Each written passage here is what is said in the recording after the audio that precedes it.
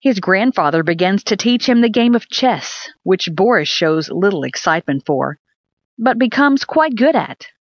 His grandfather stresses that chess is a gentleman's game, and it will teach him patience and the virtue of thinking before he acts.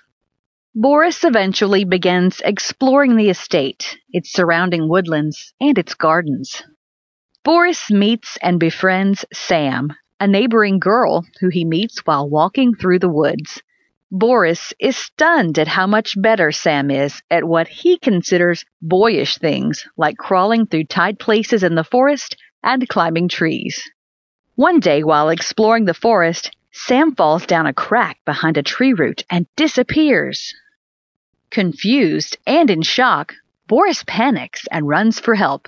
In his hurry, he hits his head on a branch and knocks himself out. He awakens, being slapped by a male fairy who introduced himself as Lucky.